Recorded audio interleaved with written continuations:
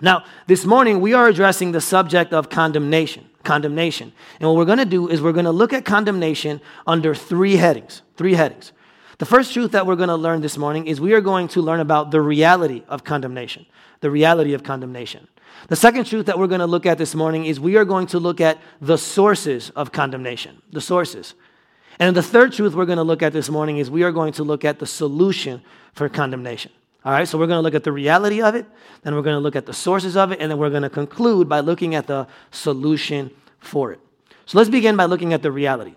Look what it says in verse 19 of our passage. Look at how John begins this section. He says, "This is how we know that we belong to the truth and how we set our hearts at rest in his presence." And then verse 20 says, "If our hearts condemn us, we know that God is greater than our hearts and he knows everything." So what we see here in verse 19 and 20 is we see the reality of condemnation. Now you're asking how? How do we see the reality of condemnation? Well, the fact that John has to say, this is how we know that we belong to the truth, and this is how we can set our hearts at rest in his presence. The fact that he even has to teach them how to do it, the fact that he has to teach them how to rest implies that they are not resting, right? Because if they were doing it, he wouldn't have to say it. So he's telling them, this is how you set your heart at rest in his presence, because currently you are restless. And so I have to teach you how to be restful.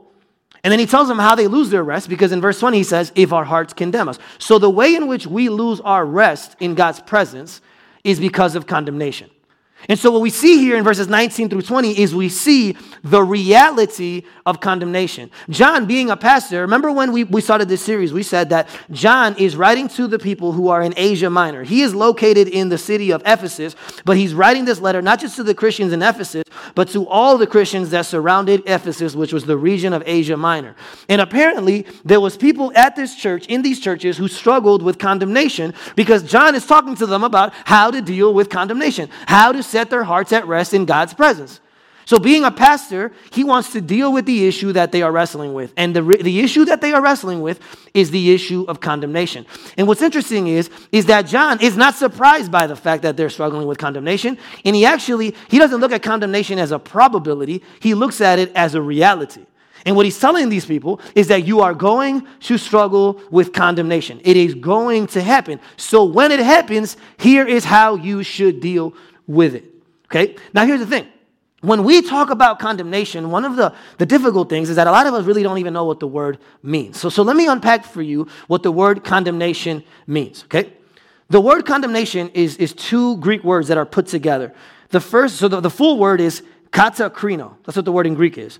The word kata in Greek means against. The word krino means to judge. So literally what the word condemnation is to judge against someone, okay? Katakrino.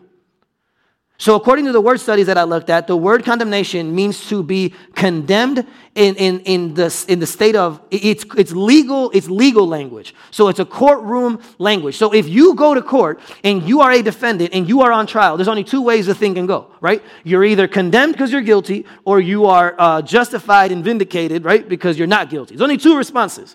So condemnation is when you go to court and you lose. But here's the thing. Condemnation isn't just like a slap on the wrist, like, you did something that's bad, don't do it again. We're going to put you on probation. No. The word condemnation in Greek, it implies the death sentence. So if you are condemned, you're not going for a year to jail. You're going on death row. That's what the word condemned means. It means to receive the death penalty. Okay? And so what we're going to see today is that condemnation, now that we have a better understanding of what it is, condemnation is a reality that every single Christian has to deal with. Now, in the Bible, Romans 8, it tells us that there is no condemnation for those who are in Christ Jesus. That's true of us objectively. But subjectively, day to day, we struggle with condemnation. Katakrino. We struggle, we feel like we are judged against. We feel like we are less than. We feel like we're not doing enough.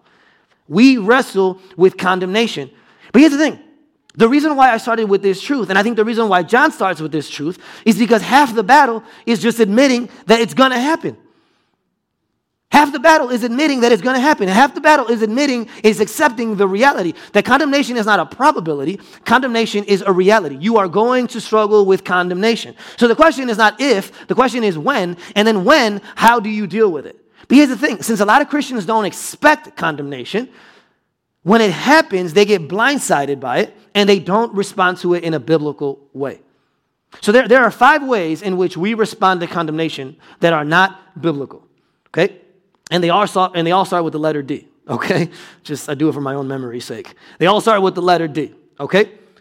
The first way in which we respond to condemnation in an unbiblical way, because we don't expect it, is we deny it. We deny or distract ourselves. So you can put both of those in the first one. We deny it or we try to distract ourselves from it. So here's what these people in this first group do. When Satan or the world or your sinful conscience, your sinful heart condemns you, the first response is to deny. So we hear it and we go, no, I can't listen to that. I'm not going to listen to that. I'm going to distract myself. I can't do it. No, I'm going to act like it's not there. I'm going to just sweep it under the rug. And then when I sweep it under the rug, I don't have to deal with it anymore. That's the first way to respond, to deny it, to distract ourselves, okay? The other day, me and my girls, whenever Lily goes off on her adventures, me and the girls, we stay home. And one of the things that we like to do is I give them a lot of candy. Like I just stuff them with candy. I'm the candy guy. I'm the candy dealer at the house, right? And so I give them candy, and then we have like these amazing dance parties. Like it goes down, okay? And we put Pandora on, and whatever comes on, we just throw down. Like it's just awesome, right? We just throw down. And so the other day, Lily was out, and Leah was like, Dad, let's do a dance party. And I'm like, yeah, let's do a dance party. Now, one of the things that you guys don't know about me is that I like several different genres of music. But 2 of my favorite genres of music are 90s R&B. So not 2000 R&B, because that's not that good. But 90s R&B was when R&B was at its best, okay? So I love 90s R&B. I can listen to that I work out to that music. That's how bad it is, right? Like, so yeah, I got problems. But anyway, so 90s R&B, and then the other genre of music that I really like, and this is more of a later thing that happened in the past few years, is I love EDM. I love electronic dance music, right? So there's a guy, and you guys might know him. His name is John Legend. He's an R&B guy, and he came together with this guy named Benny Benassi, who's an EDM guy, and they came together and they made a song, and the name of the song is called "Dance the Pain Away." Okay. So it's my 2 worlds coming together, so I love the song. And the whole song is John Legend is struggling with these issues in his life. And so he's struggling with a breakup and all these different things. And so he goes to the club in order to dance the pain away, right? He wants to dance it away. And so the other day when my daughter Leah suggests the dance party, she's like, Daddy, which you guys know how I feel about Daddy. For those of you who've been here, I'm Papi, all right? I'm Hispanic, so you call me Papi, you don't call me Daddy. So she's calling me Daddy, so I'm already bothered about that. And she's like, Daddy. And I'm like, yeah, honey. She's like, let's go dance the pain away. Let's go dance the pain away. And I'm like, I literally just started laughing. I'm like, what? I'm like, how do you even know that? You don't even know what pain is. Like, what are you talking about, right? And she wanted to dance the pain away because that's what John Legend does, right? But here's the thing. We hear a story like that, and with a 4-year-old, you're like, dance the pain away, haha, good story, right? But here's the reality is. Here's what the reality is. Some of us, we don't dance the pain away, but we eat the pain away. Or we drug the pain away. Right? Or we go listen to music until the issue is gone. Or we work out the pain away. We might not dance the pain away, but we all have a method to deal with our condemnation. And if it's in any way, shape, or form denying that it's there, then you're handling it in an unbiblical way. You are denying it and you're distracting yourself, and that is not the way God wants you to deal with your condemnation. Okay? So the first way we deal with condemnation is we deny it. Another way that people deal with condemnation is they deflect it. Okay? So here's what people in this group do. When condemnation shows up, when the enemy shows up, when the world shows up and tries to condemn you, what you do is it's like you're like a mirror reflecting it back. So you get it and you deflect it away. Kind of like what Adam did with Eve, right? God goes to Adam and says, "What did you do?" And he's like, the woman did it. It wasn't me. And so what a lot of us do with condemnation when it shows up, regardless of where it comes from, is we deflect. And so we blame our parents. The reason why I am what I am is because of my parents. The reason I am the way I am is because of my kids. The reason I am the way I am is because of my boss. The reason I am the way I am is because of fill in the blank. And we just deflect. It's always someone else's fault for why we do what we do and for why we feel guilty. We just deflect. Someone else's fault. It's someone else's fault. So this week we were at the house and we had this situation that happened in our bathroom because we went into the bathroom and the toilet paper dispenser, which is metal, it was screwed into the wall. Right? We get there and it had been ripped out of the wall. Like if Hulk Hogan kept coming to my house and just ripped it off the wall. And I'm like, who the heck did that? Like literally ripped out of the wall. So we call our girls over and we start doing the investigation process, right? And we want to know which one did it. Now the problem with our daughter Leah, which is really not a problem, it's a good thing. She can't lie. Like she doesn't know how to lie. Like she just can't do it. And so we asked her, Leah, did you do this? She's like, no, I promise I didn't do it. I really didn't. It wasn't me. So like, okay, so it wasn't Leah. So Alicia had walked out, and we're like, Alicia, we call her Cha-Cha. Cha-Cha, come in here. She walks in like a thug. Like literally, she comes around the corner, she's like,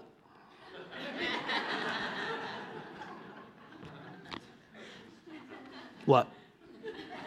And we're like, did you do this? And she's looking at us, and we're like, did you do this? And then she puts her arms like this, and she's like, Mimi. And Mimi, for those of you who don't know, is her grandma, okay? So she's throwing her grandma under the bus. We're like, who did this? Mimi. We're like, Mimi hasn't been here. It was you. Me. And she was so convincing that I started to believe it. I'm like, dang, why did Mimi do this? Like, doesn't she know we're broke? Like, why would you just break our stuff like that? Like, that's how convincing she was. Right? Why? Because when we stand condemned, one of the things we can do is deflect. And that's what she did. She deflected. I'm not going to, what? Mimi did it, right? Some of us, we don't blame Mimi, but like I said, we blame our parents, we blame our environment, we blame our birth order, and we blame everything but ourselves. That's what all secular counseling is. Secular counseling is you show up and they're like, there's nothing wrong with you because there's nothing wrong with you. Everyone's perfect. So it's your parents, wasn't it? It was this, wasn't it? It was that. It was that. That's all secular counseling is, trying to deflect. Trying to find someone to blame your problems on. That's not biblical, though. Deflecting is not biblical, right? So the first thing we do is deny. The second thing that we can do when condemnation is brought up is we deflect. Another thing that we can do is some of us, what we do is we defend ourselves. We defend. And so the defensive people are the people who have this inner lawyer that comes up, right? And so the moment the enemy or the world or even your own sinful heart tries to condemn you, you get into lawyer mode. And you have all the evidence and all the reasons and all the witnesses, and you just start arguing with yourself or with the enemy about how you are not as bad as the enemy says you are. You get in defensive mode. And then you spend the rest of the afternoon just talking to yourself like a weirdo. You know what I mean? Trying to get to the bottom of this issue. So that's another response. You could defend yourself. Another response that people have that's not biblical is what I call people who put themselves in detention. They punish themselves. Detention. And here's why I call it detention. Because depending on how big the sin is that you're reminded of, depending on how big the condemnation is, what you do is you punish yourself. You put yourself in detention for a period of time. So if what they brought up was a mediocre thing, then you do a 1-day detention.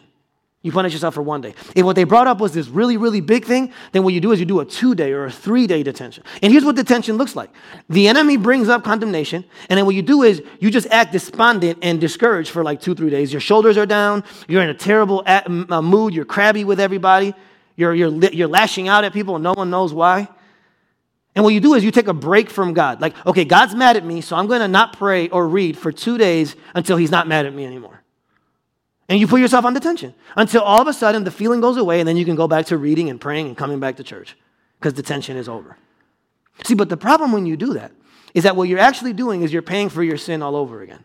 And you're paying for the sin that Jesus has already paid for. So when you deal with condemnation by putting yourself on detention, that is not biblical. And then the last way, so let's go through the ones we went through, right? We can deny, we can deflect, we can defend ourselves, we can put ourselves in detention. And the last way, and this is probably the most common way that Christians deal with this, is you just stay defeated. You're defeated. And there are so many Christians who walk into my office who are they're just defeated. And literally, you're so used to condemnation that you just believe that it's part and parcel of being a Christian. It's like this low-level guilt that never goes away. And you're never good enough in any area of your life. It's like a soundtrack that's just playing over and over and over and over and over. And so many Christians live in defeat. So many Christians live like if Jesus never died. So defeat. So those are 5 different ways in which we respond to condemnation, and none of them are biblical. And the reason why we respond in unbiblical ways is because we don't realize that condemnation is a reality. You are going to struggle with condemnation. Once you accept that, and once you expect it, then you are going to respond in a more biblical way because you won't be blindsided by it. Okay? So, if you can go back to my 3 points. The first thing we see is the reality of condemnation. The second truth that I want to talk to you about this morning is I want to talk to you about the sources of condemnation. Where does condemnation actually come from? Does condemnation just exist in a vacuum, or does it come from somewhere? And the answer is yes, it does come from somewhere. And so what I want to answer during this section is, what are the sources of our condemnation? And there's actually 4 of them. There's 4 places that condemnation comes from. The first one is probably be the one that you least expect. Okay, the first one's going to probably be the one you least expect. And the other 3 are going to be ones that you probably do expect. Okay, so there are 4 sources of condemnation. The first place that condemnation comes from, and this is the one that I said probably you least expect, is from God. The first source of condemnation is God. Now, before you call me a heretic, look what it says in John chapter 3. Now, John chapter 3, verse 16 is the most famous verse in the Bible, right? And everyone knows it and everybody quotes it, right? The problem is most people stop after verse 16 and don't read 17 and 18. And look what it says. It says, "For God so loved the world that he gave his one and only Son, that whoever believes in him shall not perish but have eternal life. For God did not send his Son into the world to condemn the world, but to save the world through him." Now if we were to stop there, it would seem that what I just said is wrong, because I just said that God is one of the places where condemnation comes from. But what it says in the passage is that Jesus didn't come to condemn the world. So that would mean I'm a heretic. But look what verse 18 says. "Whoever believes in him is not condemned, but whoever does not believe stands condemned already, because they have not believed in the name of God's one and only Son." So listen to this, don't miss this. When Jesus came, John is totally right. When Jesus came didn't come to condemn the world. He didn't. That was not why he came. But you know why Jesus didn't have to condemn the world? Because the world was already condemned. Okay? So if he would have come to condemn, it would have been redundant, because God the Father had already condemned us back in Genesis chapter 3. Does that make sense? In Genesis chapter 3, when Adam and Eve sin, God then he dishes out punishments to Satan, to Eve, and to Adam. All that was condemnation. God, remember what condemnation means. It means to judge against. God judged against Adam, Eve, and Satan because they had sinned. So the reason why the last Adam didn't come to condemn is because the first Adam had already condemned us. God had already condemned his sin. So we already stood condemned when Jesus showed up. So he didn't have to condemn us again because we were already condemned. You see, and here's the thing. You and I are condemned in 2 ways. We are condemned by nature because we are born into condemnation because of the first Adam. So we are condemned by nature, but we are also condemned by choice, because we actually choose condemnation when we sin against God. Okay? So we are condemned by nature because we're born into it, but then we're condemned by choice because we choose sin. And as a result, God has to condemn us. So the first source of our condemnation is God, because the passage says, if you believe in him, then you are not condemned. But whoever does not believe stands condemned already. So let me put it to you like this. Well, you know what? Before I say it, let me read the next verse. And this is from Romans chapter 8, verse 1. He says, "Therefore, there is no condemnation for those who are" what? "In Christ Jesus." So based on John chapter 3, verse 17 and 18, and Romans chapter 8, verse 1, there's only 2 groups of people in the world. There are people who stand condemned before God, and there's the people who are in Christ, and Christ stands condemned in their place. So there are 2 groups of people in the world. So in other words, Every single person in here, I don't know if you guys know this statistic, but 10 out of 10 people die, okay? I don't know if you read that, but it's true. 10 out of 10 people die, okay? So when you die, one day you're going to stand before God. And when you stand before God, God's going to only check one of two things. When it comes to condemnation, is your condemnation falling on you, or is your condemnation falling on Jesus? But someone's going to pay for your condemnation. Someone's paying for it. And so what he's saying is that there's no condemnation for those who are in Christ Jesus. So one of the ways that I've shared the gospel in the past, when I've shared the gospel with people, is I use this illustration. I said, okay, pretend that it's pouring rain outside. And pretend that we are all standing outside and there's no shelter to hide under. Okay? Now, pretend that the water, the rain that's falling on us is God's wrath and God's condemnation.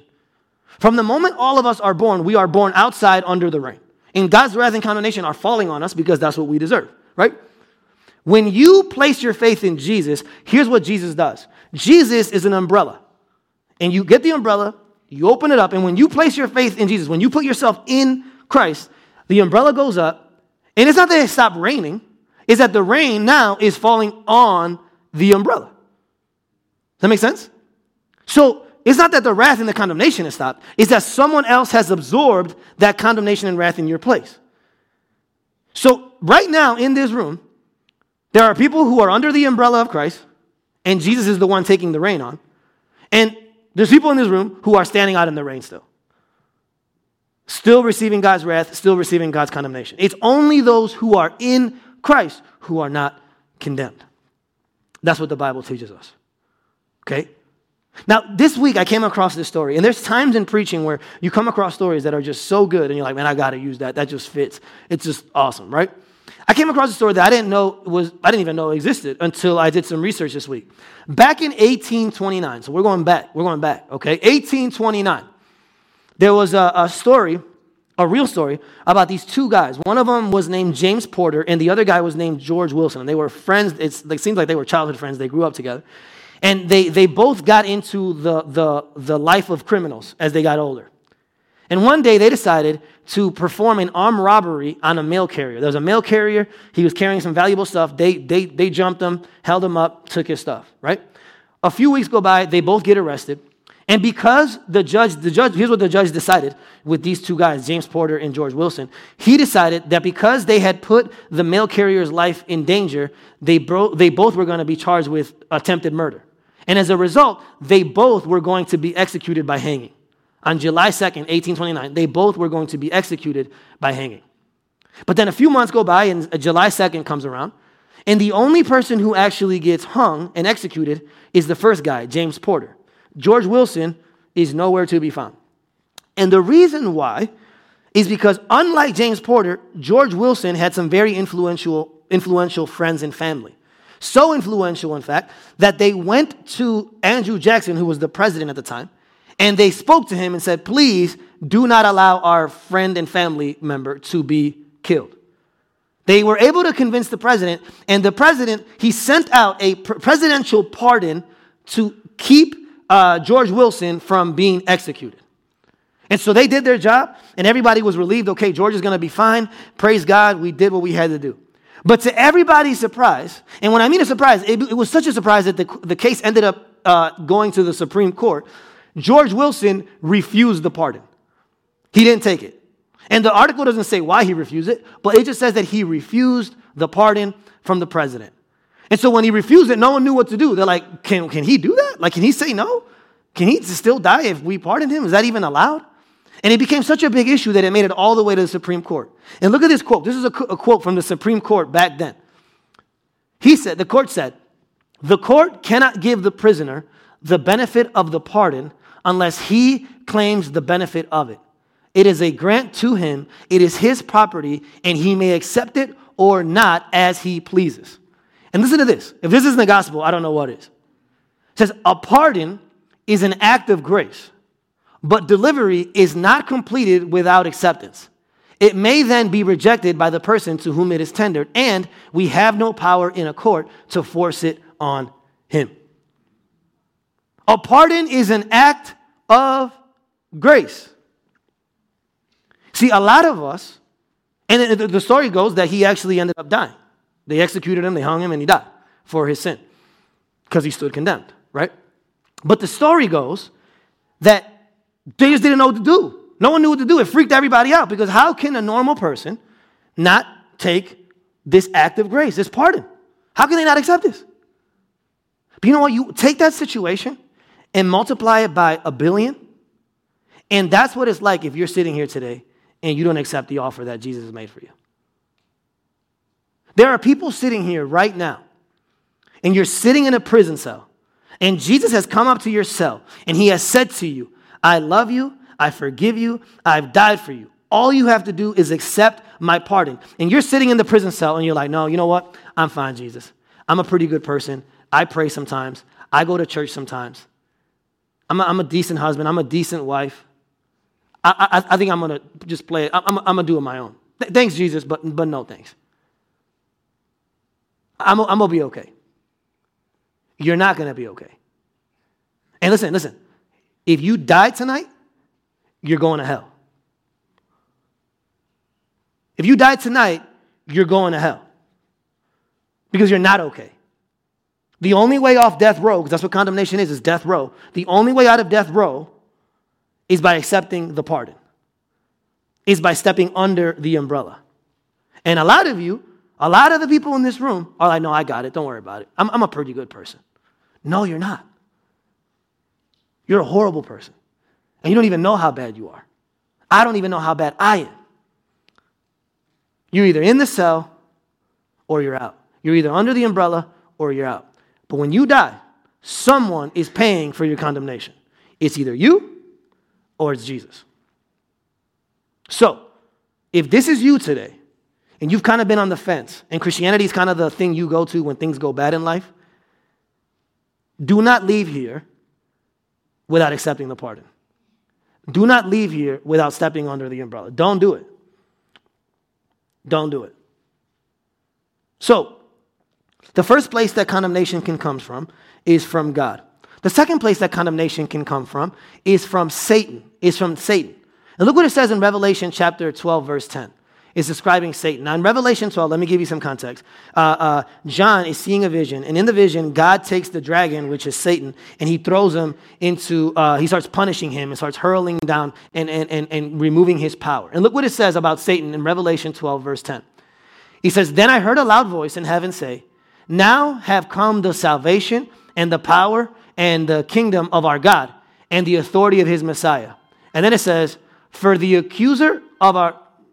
Okay, thank you. So for the accuser of our brothers and sisters, it says, since he's describing Satan, for the accuser of our brothers and sisters who accuses them before our God day and night has been hurled down. Look how he describes Satan.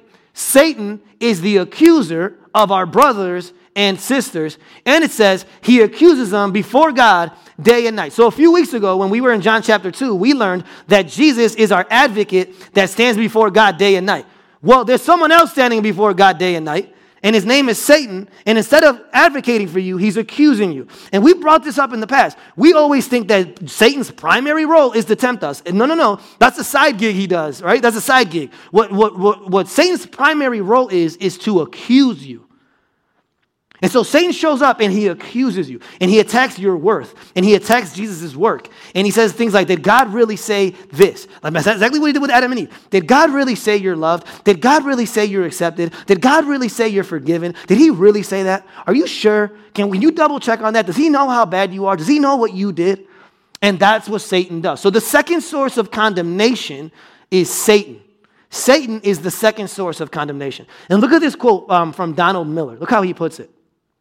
He says, if we hear in our inner ear a voice saying we are failures, we are losers, we will never amount to anything, this is the voice of Satan trying to convince the bride that the groom does not love her. This is not the voice of God. So what Satan does when he shows up to condemn you is he's trying to convince you, the bride of Christ, that the groom doesn't like you anymore. That the groom has grown tired of you. That the groom is done with you. He's trying to convince you that the groom does not love you anymore. That's what Satan does. Okay? So the second source of our condemnation is Satan. So the first source of condemnation is God. The second source of condemnation is Satan. The third source of our condemnation is other people. And here's the thing about condemnation with other people. Not only do other people condemn us, and we'll talk about that in a second, but actually we condemn other people all the time. Listen to me. There are people in your life who did something to you or failed to do something for you, and in your mind, it was egregious. It was the worst thing that's ever been done. Okay? There are people in your life who you have condemned. And that can be a parent. That can be a sibling. That can be a nephew, a niece. That can be a cousin. Or it could be a spouse. It can be your children. There are people in your life who have done something that you consider totally unacceptable, totally unforgivable, and what you've done is you've dug this ditch, this hole, and you've thrown them in this hole of condemnation, and they know and you know that they're never going to get out.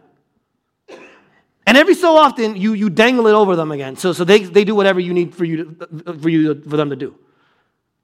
And what you've done is you've condemned them. And when you condemn people, you are acting way more like Satan than you are like God. You condemned them. It doesn't matter who it is. It doesn't matter what they've done. Nothing is as bad as what you've done to Jesus. But you've condemned that person, you've put them in a place, and they know and you know they're never going to get out. There's no apology, there's nothing they can do, there's nothing they can say, there's nothing they can buy you. They will never get out, and you've condemned them. They know it, you know it, and that's how it's going to stay. And if you're doing that, that's sin. Because if God doesn't do it to you, then who are you to do it to anybody else? Okay? So condemnation is a two-way street. It comes from you to others, but condemnation also comes from others to you. So there are people in your life who you feel like you've let down. There are people in your life who you feel like you haven't been everything you could have been for them. And there are two types of sins that we can commit. There's sins of omission. So a sin of omission is when you don't do something that you're supposed to do. That's what a sin of omission is. I was supposed to do that, I didn't do it, right? The other type of sin are sins of commission. Sins of commission are when you do something that you weren't supposed to do. So sin of omission is when you don't do something you're supposed to do. A sin of commission is when you do something that you're not supposed to do. In our lives, because of our sins of omission and our sins of commission, we have let the people around us down. And that person could be anybody. It can be a child, it can be a spouse, it can be a parent, it can be a family member. But the reality is there's someone in your life who you feel like you've let down. And here's the thing, that person could be actually condemning you, or they might not even be condemning you, but in your mind you think they're condemning you, and so you're trying to get their approval even though they're not condemning you. There's people here who have parents who died years ago, and they're still condemned by someone who's dead. And they're never going to get forgiveness because the person's gone. But it doesn't matter what God says. God can say, hey, I love you and I forgive you, but God, I don't really care what you say because my parent or fill in the blank hasn't forgiven me. And if they can't forgive me, then I can't forgive myself. So condemnation is something we do, but it's also something that can happen to us as well. So the first source of condemnation is God. The second source of condemnation is Satan. The third source of condemnation is other people. And the fourth and final source of condemnation in your life, and I would argue it's the worst one, is you. The worst source of condemnation in your life is you. You know why? Because nobody knows you more than you. And so even if those people who you think are condemning you have forgiven you, you really don't care. Even if they've forgiven you, like, because I haven't forgiven me for what I did to you. So whether you're okay with it or not, I'm not okay with it. You are the worst source of condemnation in your life. And one of the ways that we condemn ourselves is with the I am not enough lie. I am not enough. You know, I can't tell you how many times I struggle with condemnation as a pastor. Like if we have a Sunday where we have a low attendance Sunday, no one will even flinch. No one even thinks about it. They just came to church or didn't come to church. I will go home and I will determine my value that day by how many people showed up to church that Sunday. If there's a lot of people, then I'm not condemned. If there's not a lot of people, then I am condemned. You know how crazy that is? But there's so many examples of this. There's so many areas in our life where we think there's fathers who don't think they were enough for their children. There's spouses that don't think they were enough for their spouse. There are children who don't think they were enough for their parents, and their parents had what they thought was an unrealistic expectation they can never live up to. So they just don't think they're enough for them, and we just walk around with this just guilt, with this horrible guilt and shame and disgust of ourselves. And you know who are the people who struggle, in my opinion, man, I might be wrong on this, but you know who are the people who I've seen in my time in pastoral ministry who struggle the most with condemnation? Moms. Moms struggle with horrible condemnation. As a matter of fact, I just came across this article that just came out a few weeks ago in Time Magazine. And the cover of Time Magazine, it's a woman holding her baby, and it's called The Goddess Myth. And they said that what sociologists and psychiatrists are seeing that's just shocking to them, which I don't know why it is, but it says that they did a survey of a very big pool of mothers, new moms, and they said that half of new mothers struggle with shame, guilt, and condemnation. Half of them.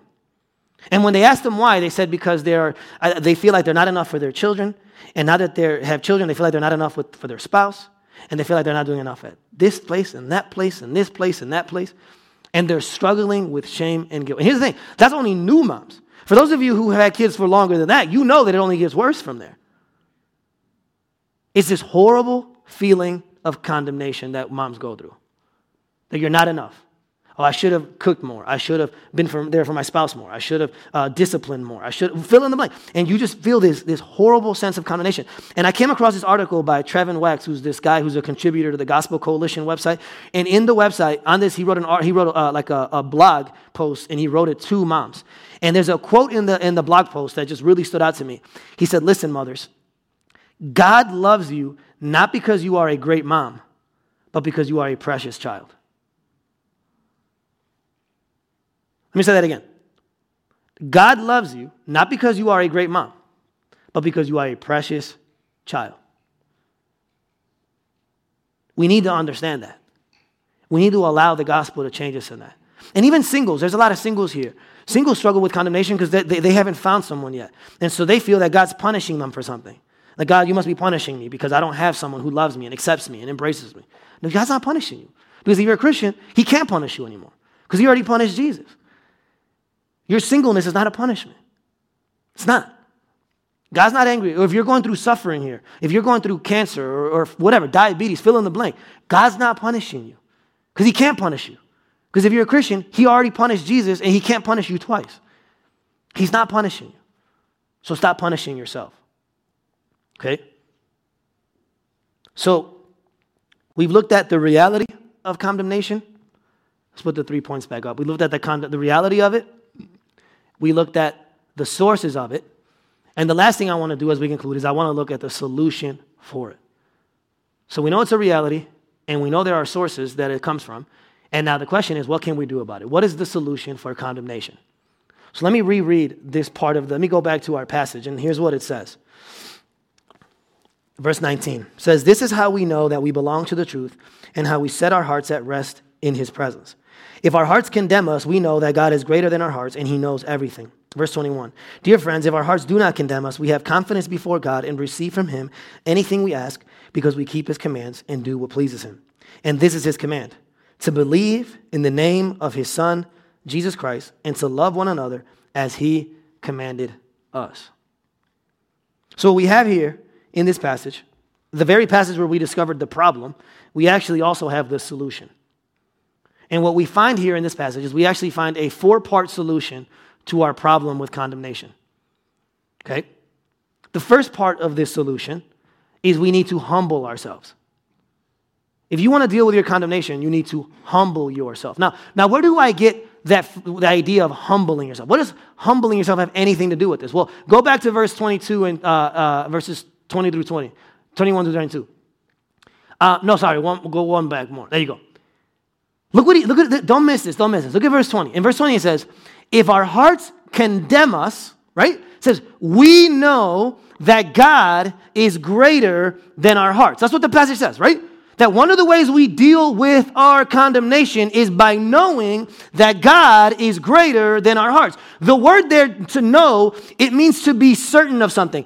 It means to be convinced of something. The word to know means something that you have fully grasped. And what John says is that the way we deal with our condemnation is by knowing that God is greater than our hearts. The word greater is not only greater like in he's bigger than us, but it means greater in status, in quantity, in size, in dimensions. It's greater in every single way.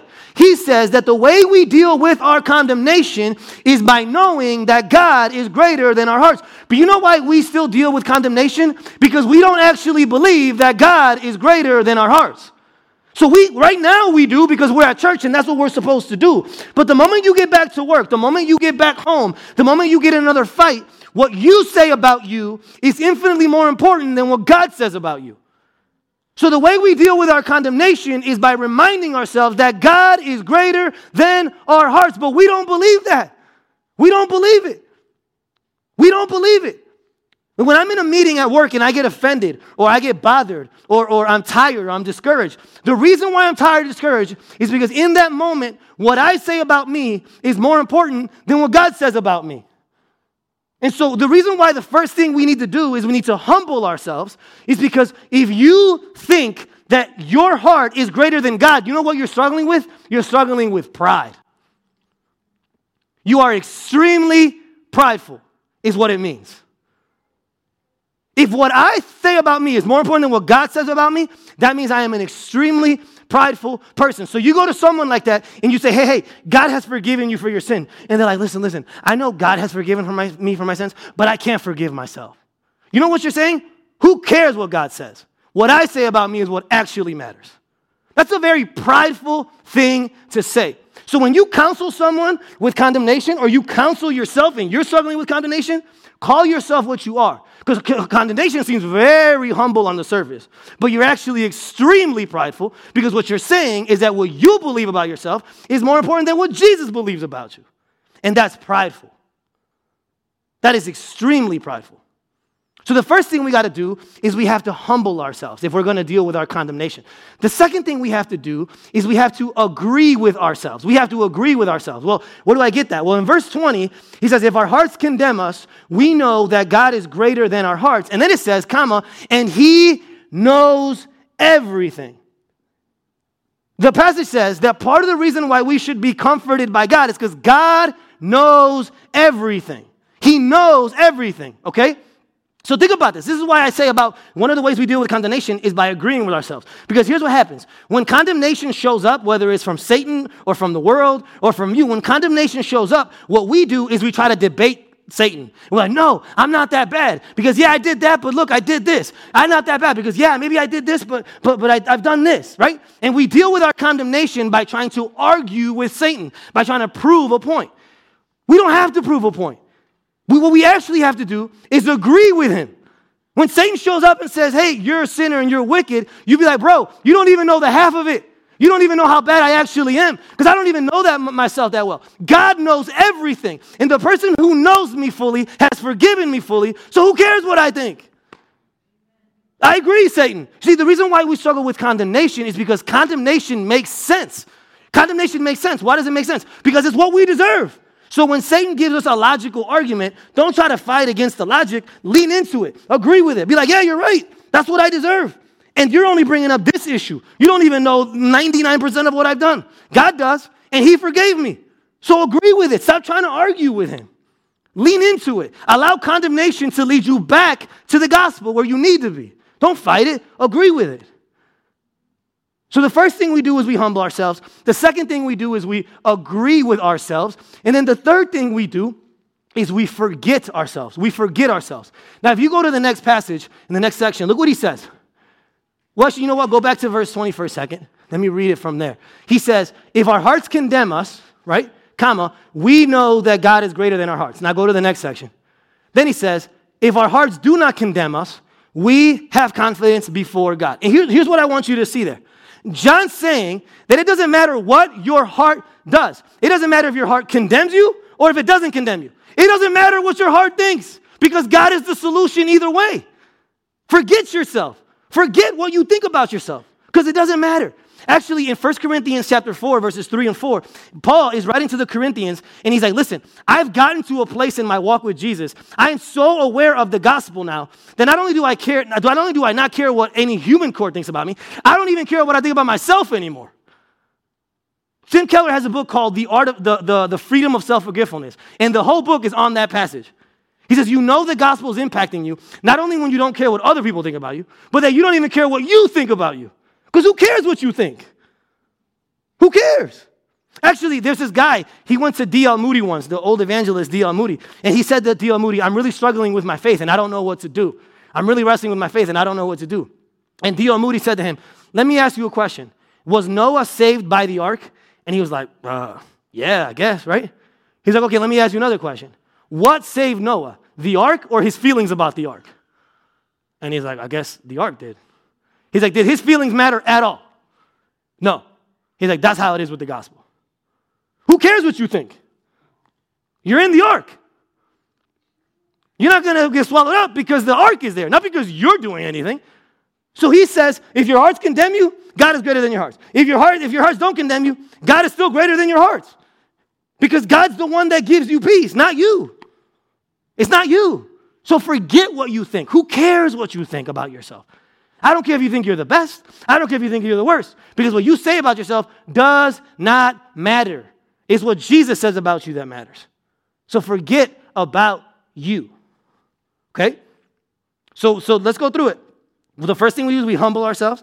The second thing we do is we agree with ourselves. The third thing we do is we forget ourselves. And then the last thing we do is we have to preach to ourselves. We have to preach to ourselves. And where do I get that? Well, here's what's interesting. If you look at the passage, if you go to verse 22, go to verse 22 first. He says, dear friends, if our hearts do not condemn us, we have confidence before God and receive from him anything we ask. And then he says, because we keep his commands and do what pleases him. So the question we should ask is, what are God's commands? What does God want me to do? Well, he tells us in the next verse. He said, and this is his command. Listen to this.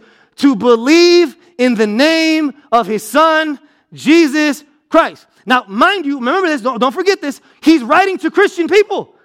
He's writing to a church, people who already know Jesus. And he's telling him, you know what you need to do? You need to believe in the name of his son, Jesus Christ. And you're thinking, why would he tell that to Christians? They already know Jesus. They've already believed in Jesus. Why? You know why? Because we don't do it. That's why. Because the word believe there, it means to fully rely, to fully lean in, to fully give yourself over to something, to fully trust in something completely. We don't do that. That's why he's got to do it. He tells us to do it again and again and again and again. Every morning, you have to get up and you have to tell your soul again, believe in the name of Jesus Christ. Believe in the name of Jesus Christ. The reason why we struggle with condemnation is not because we have a behaving problem. It's because we have a believing problem. We don't believe the gospel. We go through life and what we say about us and what others say about us and what Satan says about us is in video and what God says about us is in audio. So we hear what God says, but that's not what's real. It's what these people say. We need to believe in the name of his son. He's talking to Christians, and the solution is the same one that got him in. Believe in the name of his son, Jesus. And then we looked at Romans 8, verse 1, right? But look at how Paul finishes Romans 8. This is awesome. And at the end of verse 8, she says, what then shall we say to these things?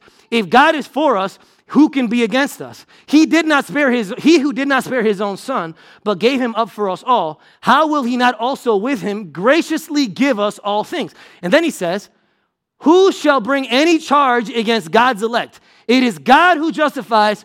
Who is to condemn? The word we've been looking at. If God justifies you, who can condemn you? Not you, not Satan, not a relative. Nobody can. Because God has already justified you. God has already vindicated you. So who cares what you think or what anybody else thinks? It's done. You're free. It's over. You know, one of my favorite stories in the Bible, and I'll finish with this, is John chapter 8. And in John chapter 8, for those of you who don't know what's going on there, that's the story where Jesus is hanging around the temple courts, and the Pharisees, the religious leaders, bring him a woman that's been caught in adultery. And in the passage, it literally says she was caught in adultery, like she was caught in the middle of it. So there's a good chance this lady is either fully naked or partially naked because she was caught in the middle of the act of adultery, right? So they bring this woman to Jesus, and they're like, what are you going to do, Jesus? What are you going to do to this woman? Because we know what she deserves. We have our rocks ready. What are you going to do, though? And the passage says that Jesus, he stays silent, he kneels down, and he starts writing something in the sand. And we don't know what it is, but what some commentators guess is that he actually starts writing the other 9 commandments. And he says, this is the one she broke, but have you broken any of the other ones? And he starts listing them. And then the older men, it says that the older ones first, they saw what Jesus was writing, and they're like, oh, dang it, we can't do this. And they leave. Right? Because they realized that they couldn't be in the place of condemnation because only God should be in that place. But here's what's crazy about that story. There are 2 things here when Jesus responds to the woman. There's 2 things that I don't want you to miss. Look what Jesus says in verse 10. It says, Jesus straightened up and he asked her, woman, where are they? Has no one condemned you? Right? And she says, no one, sir, she said. Now look at this. He says, then neither do I condemn you, Jesus declared. Go now and leave your life of sin. Now, there's 2 things here that if you're not paying attention, you could easily miss. Why does Jesus say, neither do I condemn you? Because the problem is the woman deserved to be condemned. That is what she deserved. Let's be honest here, right? According to the law, she deserved to be killed for what she did. So why did Jesus say, neither do I condemn you? The reason why Jesus can say to her, neither do I condemn you, is because Jesus says, the reason why I'm not going to allow you to be naked, exposed, beaten, and stoned, and killed is because I am going to be naked, exposed, beaten, and killed. So I'm not telling you don't be condemned because you don't deserve it, because you do. I'm telling you don't be condemned because I'm about to do this for you in your place. That's why Jesus says you're not condemned. But that's not even the most amazing part. Then he says, don't miss the order, because in the Greek, there's a reason why he says it in this order. Jesus says to her, then neither do I condemn you. Now go and leave your life of sin. Okay? Please don't miss this order, because here's what a liberal person would say. A liberal person who doesn't believe in the Bible, who doesn't believe in sin, if they were in this place, they would say to the woman, neither do I condemn you. You know why? Because you did nothing wrong. You do whatever you want, and you're free, and there's no rules, and you do whatever you want. So I don't condemn you because you did nothing wrong. That's what a liberal person would say. A religious person would say, I condemn, you did something wrong, and I condemn you, and you deserve to die. So a liberal would say, there's no condemnation because you didn't do anything wrong. A religious person would say, there is condemnation because you did everything wrong, right? But look at what Jesus says. Look at what Jesus says. Jesus says, he does neither. He goes on neither extreme. He says, neither do I condemn you. Now go now and leave your life of sin. Now, when I first read this passage, I read it the wrong way. And then when I saw the order, it blew my mind. Because he says, listen, he doesn't say, go now and leave your life of sin, and then I won't condemn you. That's not what he says, right? Does he say that? Does he say, go sin no more, and then I won't condemn you? No. He says, neither do I condemn you. Now go and sin no more. In other words, Jesus is saying, he's not saying, hey, obey, and then I won't condemn you. He's saying, I don't condemn you, now go obey. That's the gospel. That's the gospel. That's why all of us struggle with condemnation, because we believe that it's the opposite. We believe that I got to obey this week. I got to really I got to read my Bible this week. I got to pray this week. And if I do well enough, God won't condemn me on Sunday. No. God's saying to you, I don't condemn you. Now go do what I'm telling you to do. And even if you don't do it, I still don't condemn you, because I've already condemned my son in your place. He already died. So there's no condemnation. Why? Because you are in Jesus. He did what you couldn't do. So now I condemn you. I don't condemn you, and I love you because I see you the way I see him. And so our problem with condemnation is not a behaving problem. It's a believing problem. To the degree that you believe the gospel, to that same degree, you will stop struggling with condemnation. Amen? Let's pray.